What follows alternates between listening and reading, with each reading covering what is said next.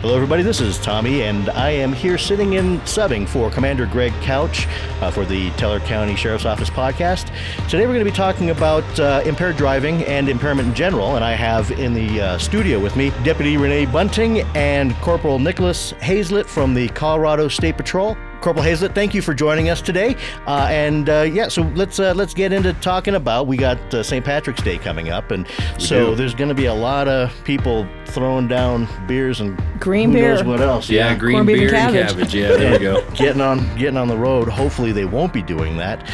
So why don't we just start out kind of by talking about just the general, what you don't want to do with getting drunk, where the limit is, but really whether or not you should be even coming towards the limit there before getting on the road. Right. Well, good morning, Renee, Tommy. Thank you guys for having us out. Really appreciate it. You've already nailed it on the head.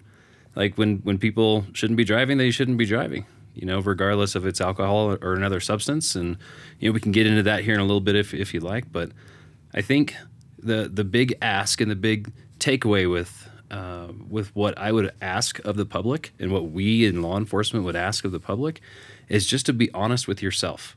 Is genuinely be honest with yourself. Don't be overconfident in how many beverages you had and saying, "Oh, I'm fine," but be honest to yourself and say, "I feel different. I really shouldn't be behind the wheel." And then make a better choice by calling somebody that's sober, or call a ride share or what have you. Get home safe. We genuinely we don't want to see people get in trouble with this. We really do want to keep our community safe. Sure. Now, we're talking about, you'd mentioned the ride-sharing thing, and of course, St. Patrick's Day is coming up. Can you talk about what's going to be available over St. Patrick's Day, and then just generally what's available out there? Historically, we've always had taxis. There's always been a taxi service. I think we're in a different age now with Uber and Lyft and all those things, and I'm not trying to endorse one over another by any means, but we have more capability now at our fingertips to order up a ride like Uber or Lyft in those questionable situations. If you have to question it, you probably should err on the side of caution. Depending on where you're at, those Uber rides and Lyfts, they're available. And you can see where they're at on the map, like how close is the next one to you. I would suggest highly utilizing those things. If that doesn't work, if there's no Ubers out, call a taxi service.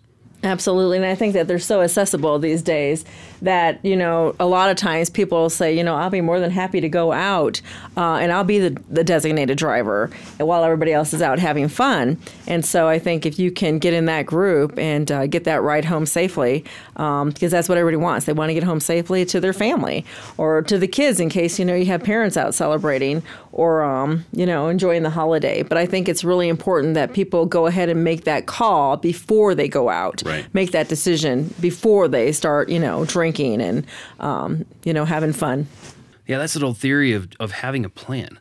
If you don't have a plan, things fail, right? Exactly. But if you set up a plan, and if you know you're going to go out and have a good time, and you're going to celebrate St. Patrick's Day and drink the green beer and have corned beef and cabbage, I mean, yes, if that's your plan, I think that it would be the wise choice to have a plan in place prior to activities happening. Get a ride there, get a ride back. Don't worry about leaving the car if you don't have to. I think it's funny because a lot of times people, they assume that the officer doesn't know. And the minute they roll down that window, you can smell the alcohol because obviously you haven't been drinking, but you can, they roll the window down and the alcohol just like overwhelms you. And so I know that you are the DRE. So I would want you to kind of elaborate on that, just the signs that, law enforcement, they are trained to recognize, just to look for those things. Are they intoxicated or is it something else? Sure. Let me interrupt just here, just real quick. DRE, for everybody like me who didn't know before this podcast, drug recognition expert. Correct. Right. So, okay. So the DRE program, to being a drug recognition expert, it came out, the program actually initiated in 1979, and it was initiated by two officers out of LAPD. It's currently retired Sergeant Dick Studdard, Richard Dick Studdard out of LAPD, and his partner Lynn Leeds. Dick Studdard had just started with LAPD. This is before '79. He and his partner came out of the academy, not Lynn Leeds, but a different gentleman. they had just started with the department, and his partner was involved in an on-duty patrol car crash, and where he was hit by an impaired driver. They got on scene, and this other driver was clearly impaired, just no smell of alcohol.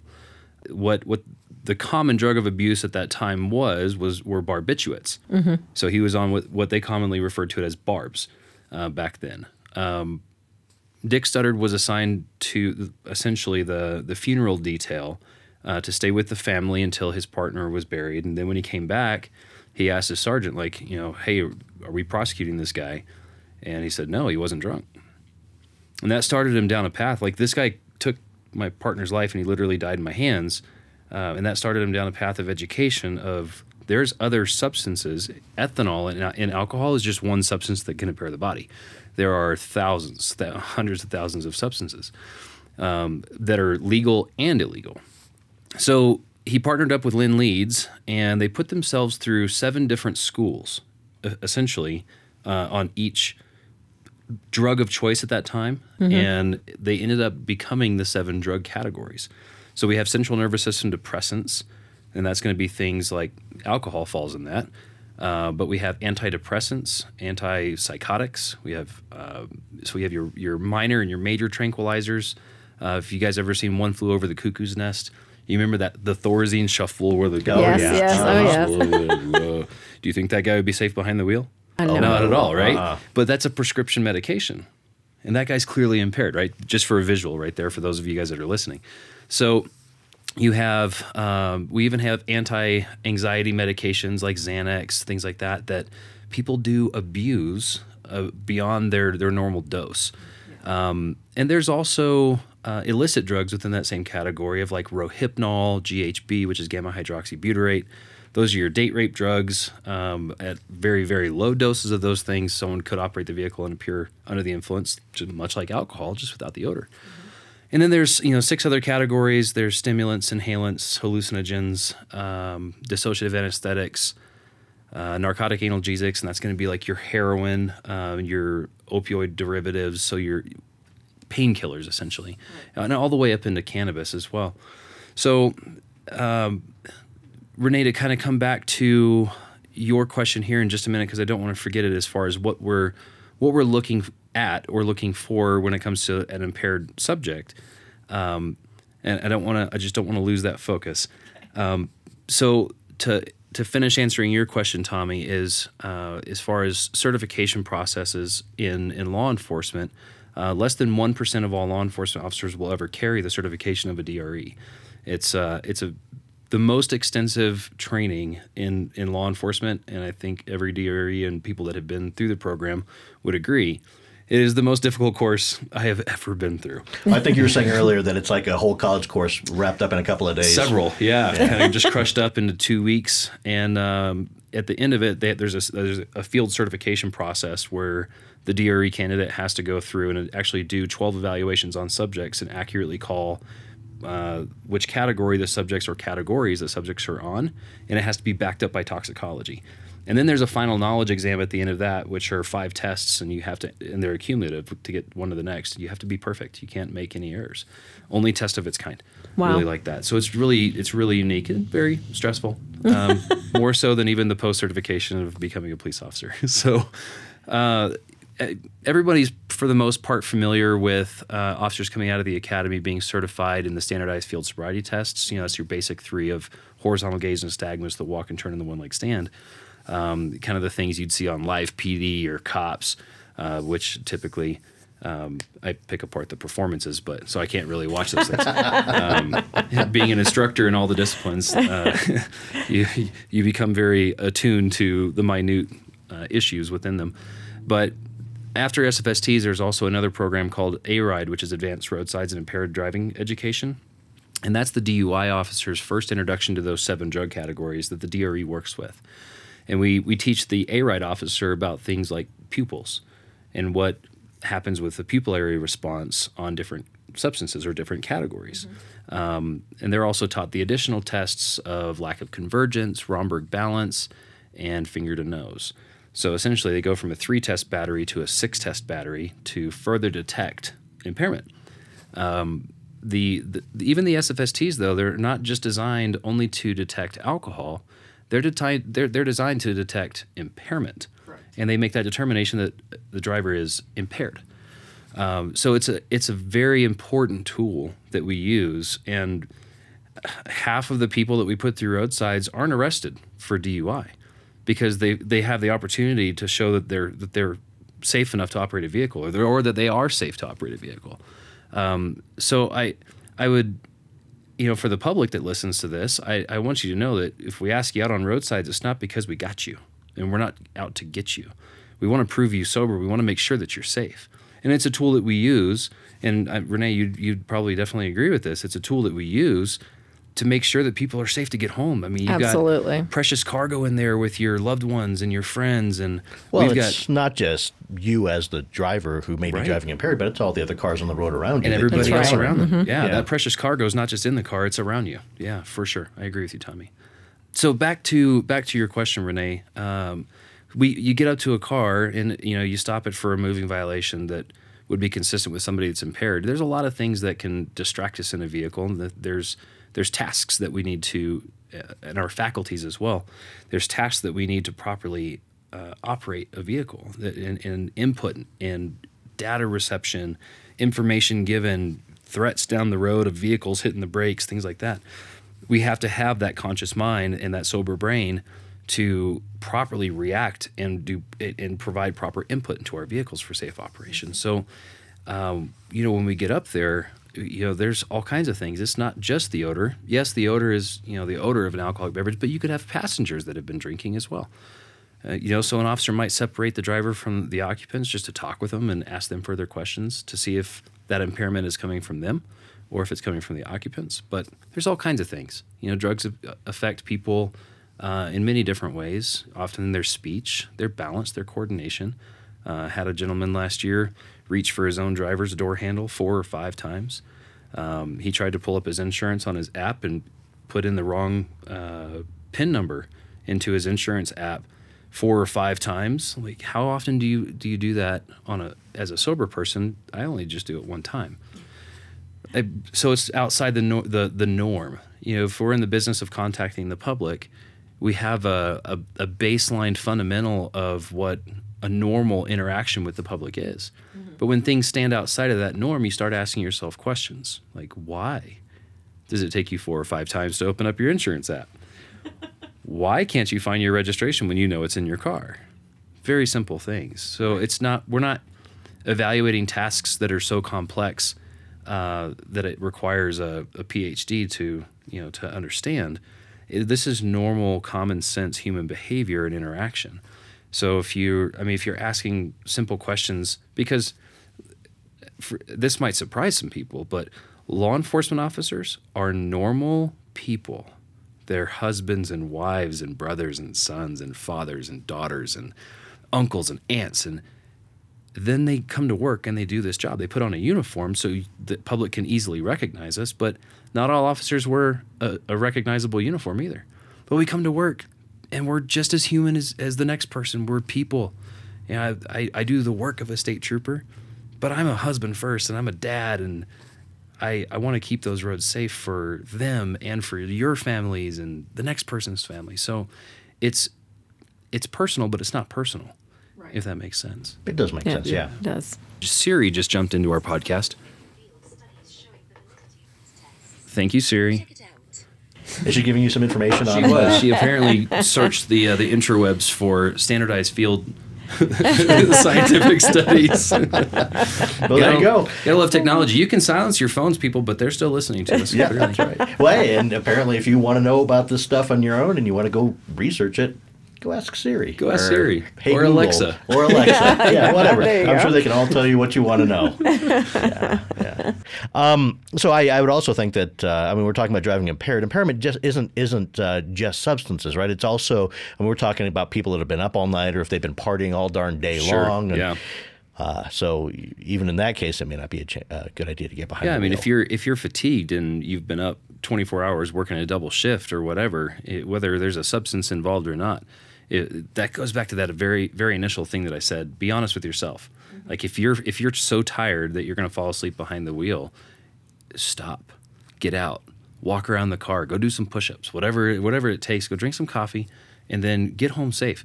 If you're so tired, just like we would say in the impaired conversation, if you're so tired that you need to get a ride. That's fine. I mean, so yeah, you're right. And there's mental impairments as well, and there's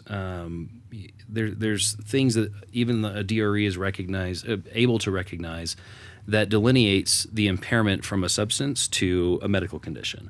Because there are some medical conditions that do mimic certain type of drug impairment.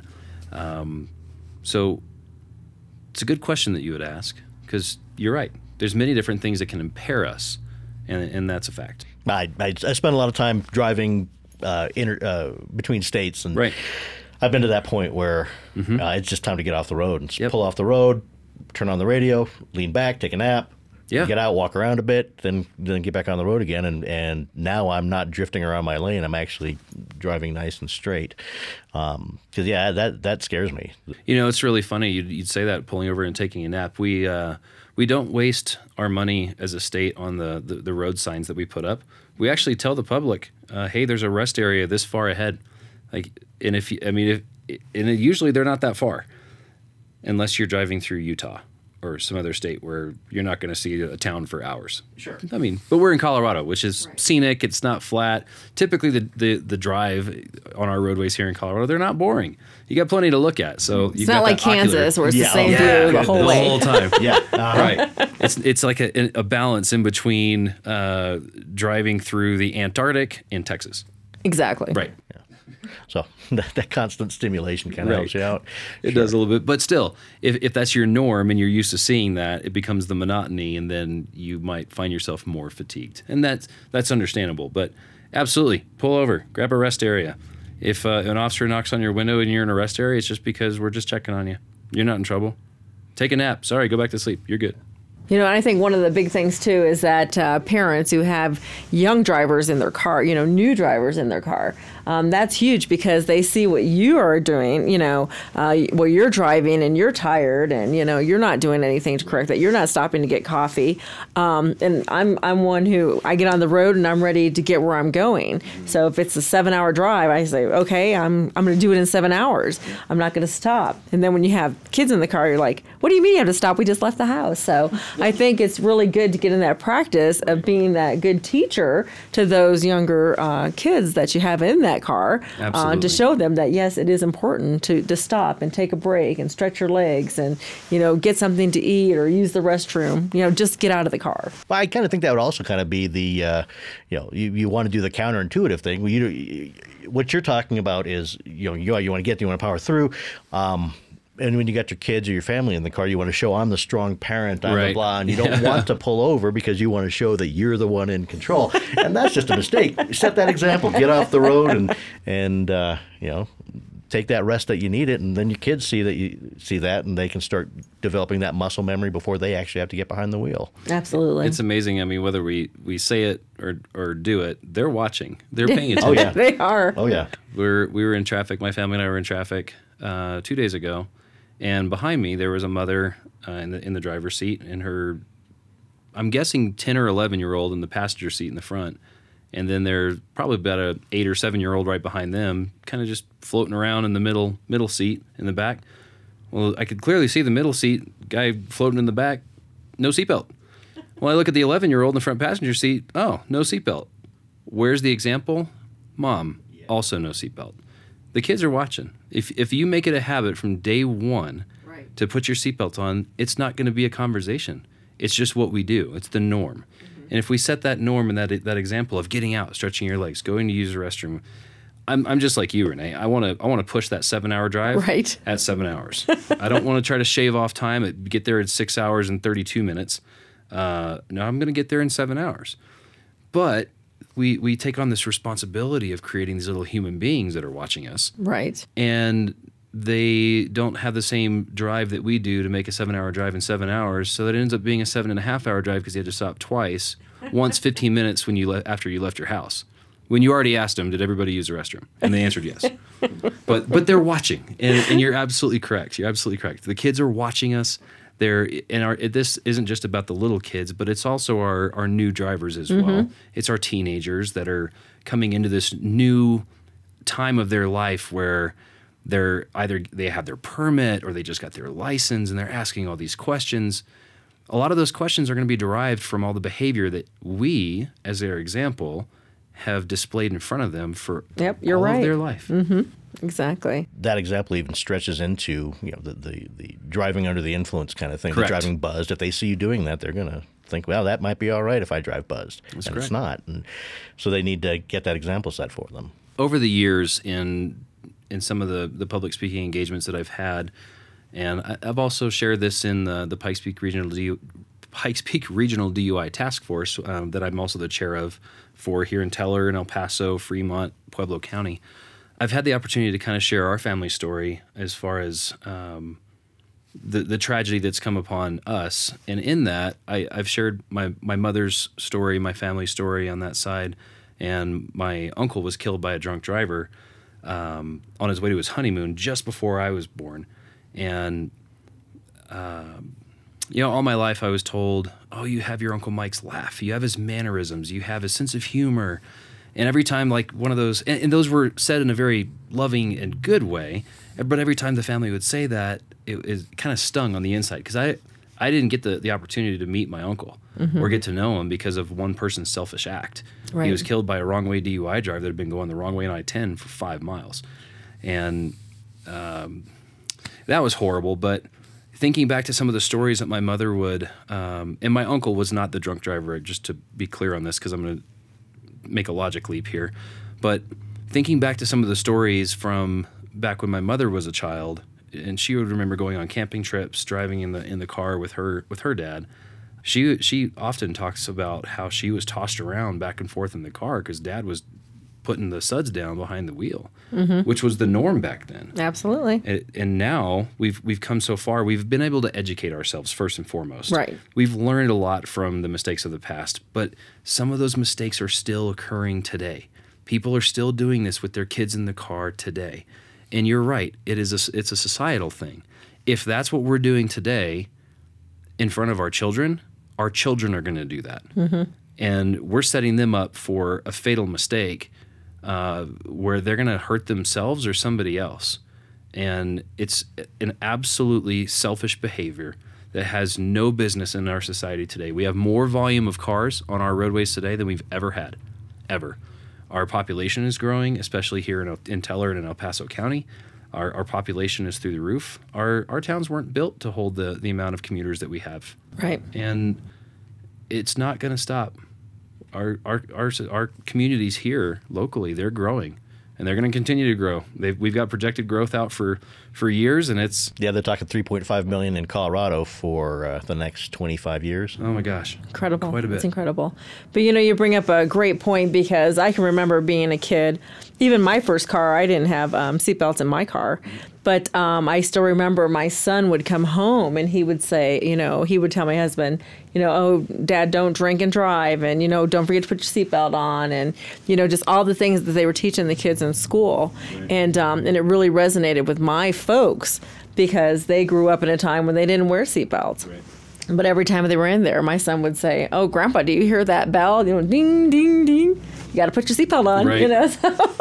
So, and they would because, they wanted to, be a positive role model to their grandson. And so I think it's really important that we continue that, when you have, nieces and nephews or grandkids, because even if you don't have, kids of your own at home right now, they still look at that. They look at you as one of those people who are a leader in the community and say, oh, they're putting their seatbelt on. I'm going to put my seatbelt on. So I think that's something that we really have to do and just make sure that the young kids, they see you set that example and they see that, what, they do this, so that's what I'm going to do.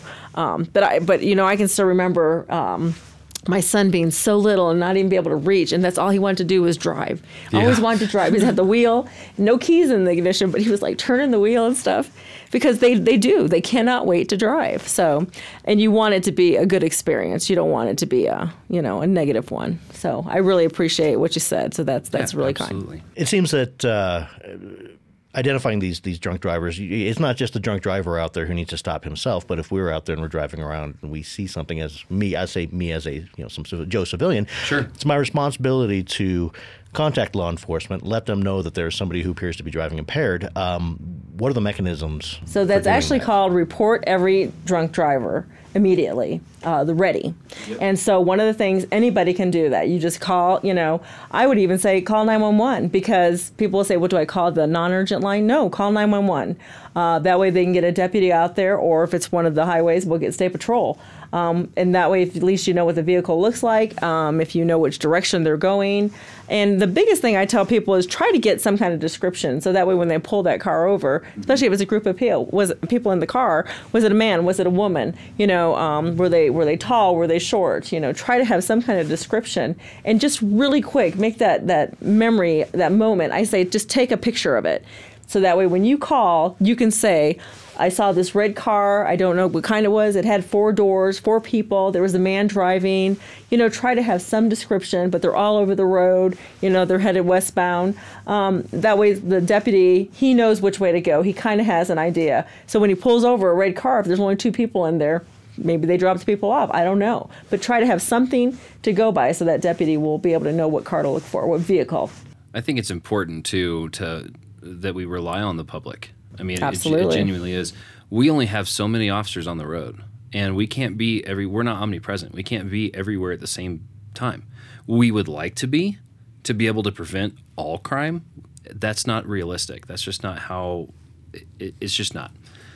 So with that, our public is fully present. You individually are fully present right where you're at. So if you're coming down the highway and the public recognizes that this driver might be intoxicated or this driver might be falling asleep behind the wheel, both we've already discussed are equally dangerous, one in their own regard to the next. But to have the public be able to recognize and have a tool to call in using a READY report, and it's even as simple as dialing 911. If you're on a state highway, if you dial star 277, which is star CSP, stands for Colorado State Patrol, if you dial star 277 from your phone, it's going to go right to a regional comm center for the state, and a trooper will get dispatched. If we're even close to the area, we will absolutely do everything we can to make sure we make contact with that vehicle and address your concern, because your concern as the public is our concern. And I think it's not too much to ask our public to be vigilant. We ask you to be vigilant individually in your car anyways. So if you see a threat or danger, let's put it this way. If you go into the mall and you see a guy with a pistol in his hand strolling through the mall, that's not normal. Would you agree? Absolutely, right? Yeah. So if you saw somebody have a, let's say, open carry, let's put this gun in a holster and they're walking through the mall, that's not as concerning, right? We know that that's legal. It might make you watch. It's kind of like going to the liquor store and buying something to drink, and you put it in your car to take it home. It's holstered. It's not out. It's not consumed, right? But if that person's walking through the mall with that gun in hand, with a certain appearance, we will say, yeah, we would, as the public, we would call 911. So same thing, if we see a threat going down the road, with a 3,500-pound missile going 75 miles an hour or 20 miles an hour below the speed limit, or not staying in their lane, or nearly colliding into guardrails or your car, please do the same thing you would do in the mall. Give us a call. We will come help you out. We have that ability to do so. If a dispatcher tells you to disengage from a certain behavior with another driver, like a road rage incident, do so. Hit the shoulder, let them go by, we'll make contact. Do exactly what Renee was talking about. Get a good description of the driver, description of the car, how many doors, what color it was, and most importantly, grab that license plate. Even if it doesn't come back to that car, which people steal license plates, we know, we at least have something on that vehicle that gives us an alphanumeric ability to go after that car. So a great conversation. It really is. And it's so important that we rely on the public as our community partners, because we're your community service in law enforcement. We're here for you, but we also need you as well. So I think it's a great conversation to have. Thank you. Yeah, well, in my day job, one of the things that we do is we try to change the culture for safety and security, sure. And this is all a culture thing. And you had talked about the partnership. I think that is the key word right there. It's a partnership between civilians and law enforcement. Absolutely, it is. Because we're an important part of it too. We being me, I'm a civilian, so we civilians are an important part of it too. I actually had an experience with calling in an impaired driver. No license plate, big SUV, beat up thing. Guy was all over the road. I was coming down. It actually came out of one of the side roads coming onto Highway 24, turned down Highway 24, right behind me, all over the place. Once we got on 24 eastbound, just took off and was still all over the place. So I called it in. No license plate. What I gave him was description of the vehicle, road, direction, and mile marker. Mm-hmm. And as I'm driving around, off a side road comes one of Teller County's deputies right onto 24 and chased that guy down, and I passed him. And when he pulled over the vehicle apparently didn't just pull over. It turned nose in and went down kind of off the side of the road. That's how impaired the guy was. So at least that's what it looked like as I went by. Obviously, it's none of my business to stop and see what's going on. That's what I saw when I went by. But yeah, it worked. It was effective. So yeah, I felt like I did my responsibility for the people around me. And we appreciate that. We really do, as opposed to turning a blind eye to it and saying, oh, that's just his problem. Yeah. But what if you come into the next intersection, let's say that guy just took off, crazy amounts of speed like you had observed, and then you come into the next intersection and you thought about calling it in, but you didn't. And you come into that intersection and there's a fatal crash on your hands involving that driver because he ran a red light or didn't see the light because of his impairment. I mean, that's one of those things that would weigh on me as a person. No, absolutely. At my civilian side, my professional side, I'd be like, man, I didn't do my responsibility like you said, Tommy. That would just hit right behind the old rib cage. So it's there's one other thing that kind of came to mind was you're talking about as you went on by, and that it was none of your business thereafter.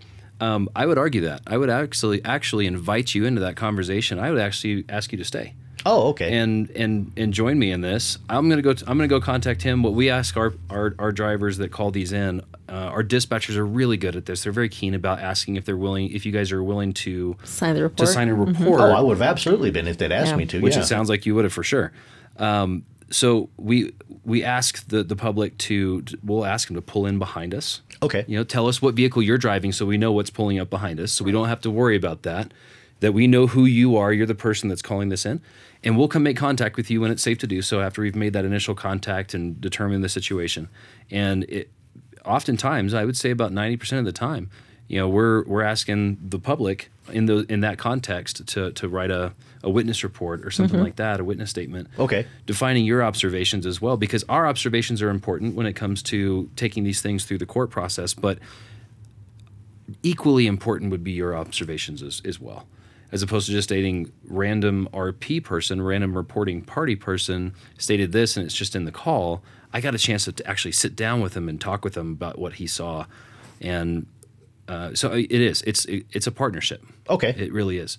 So I would invite the public to stay, and just don't be, if you do call somebody in, don't be worried about asking to stay at all. You're not in any kind of trouble for wanting to be a part of this. Sure. Okay. Yeah. Okay. I think looking at the current state of where we're at as a society right now, what's going on in our country and around the world right now, and we have a holiday coming up tomorrow where everybody's going to be wearing green. 65% of people will wear green tomorrow for fear of being pinched, right? I'm wearing green socks with SpongeBob on them right now as we're on the podcast, so I'm grateful that the listeners can't see that, but I definitely wore those on purpose. Anyways, with tomorrow being St. Patrick's Day, it's in the top 4 holidays of people drinking. It's a drinking holiday. There's one fatality every 36 minutes, statistically speaking, on St. Patrick's Day, according to Insider.com. Please, as we celebrate this and everybody becomes Irish for a day, which is really, really fun. And it's a great holiday, and it's a holiday that's close to my heart as well. One of my dear friends and partner back in 2016, Cody Donahue, the trooper that was killed up on I-25. It was his favorite holiday. And we still celebrate it in his honor and think of him on that day because it was his favorite. But we ask the public to join us in that safety message as well. If you're going to go out and celebrate, do it. Have a good time. Enjoy yourselves. Enjoy your friends.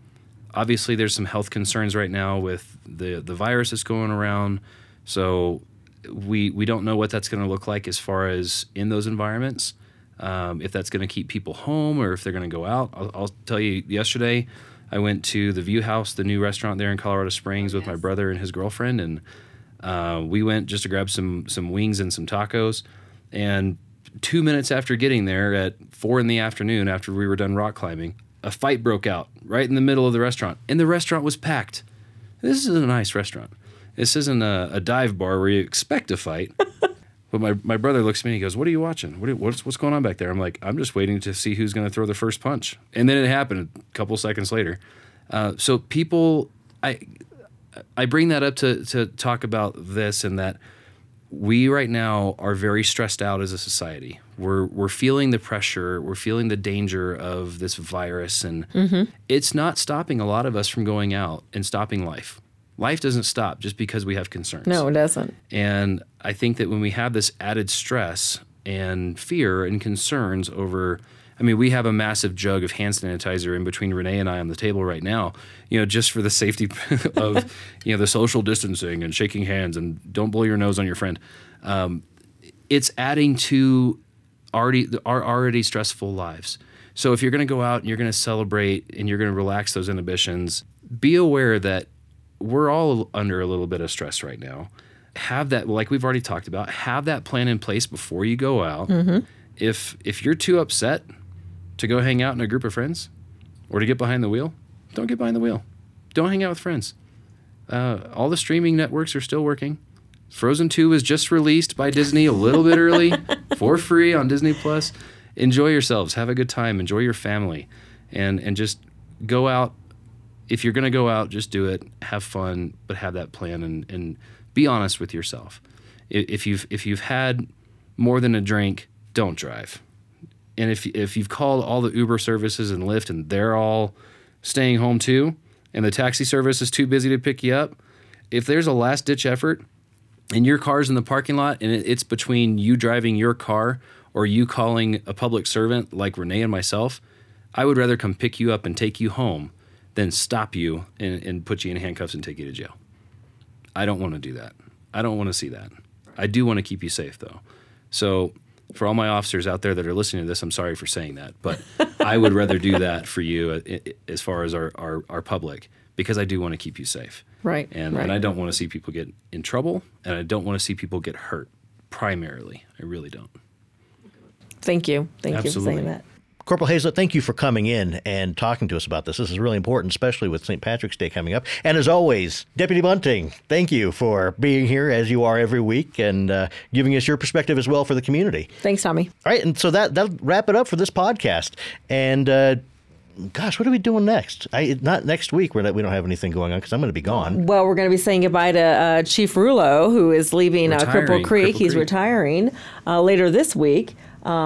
He's going to be gone by April, but Bud Bright is going to be the new chief at Cripple Creek PD. So we want to definitely get Bud Bright in here. We're going to try to get him in here to open up April and sure. For the month there.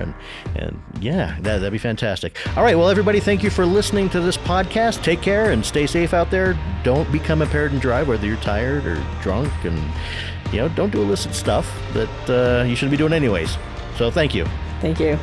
This podcast was made possible by the Teller County Honorary Deputy Sheriff's Association. The HDSA is a nonprofit organization dedicated to increasing public safety and awareness by providing safety and survivability equipment to deputies, administering community events like Shop with a Hero, and enabling information programs like this podcast.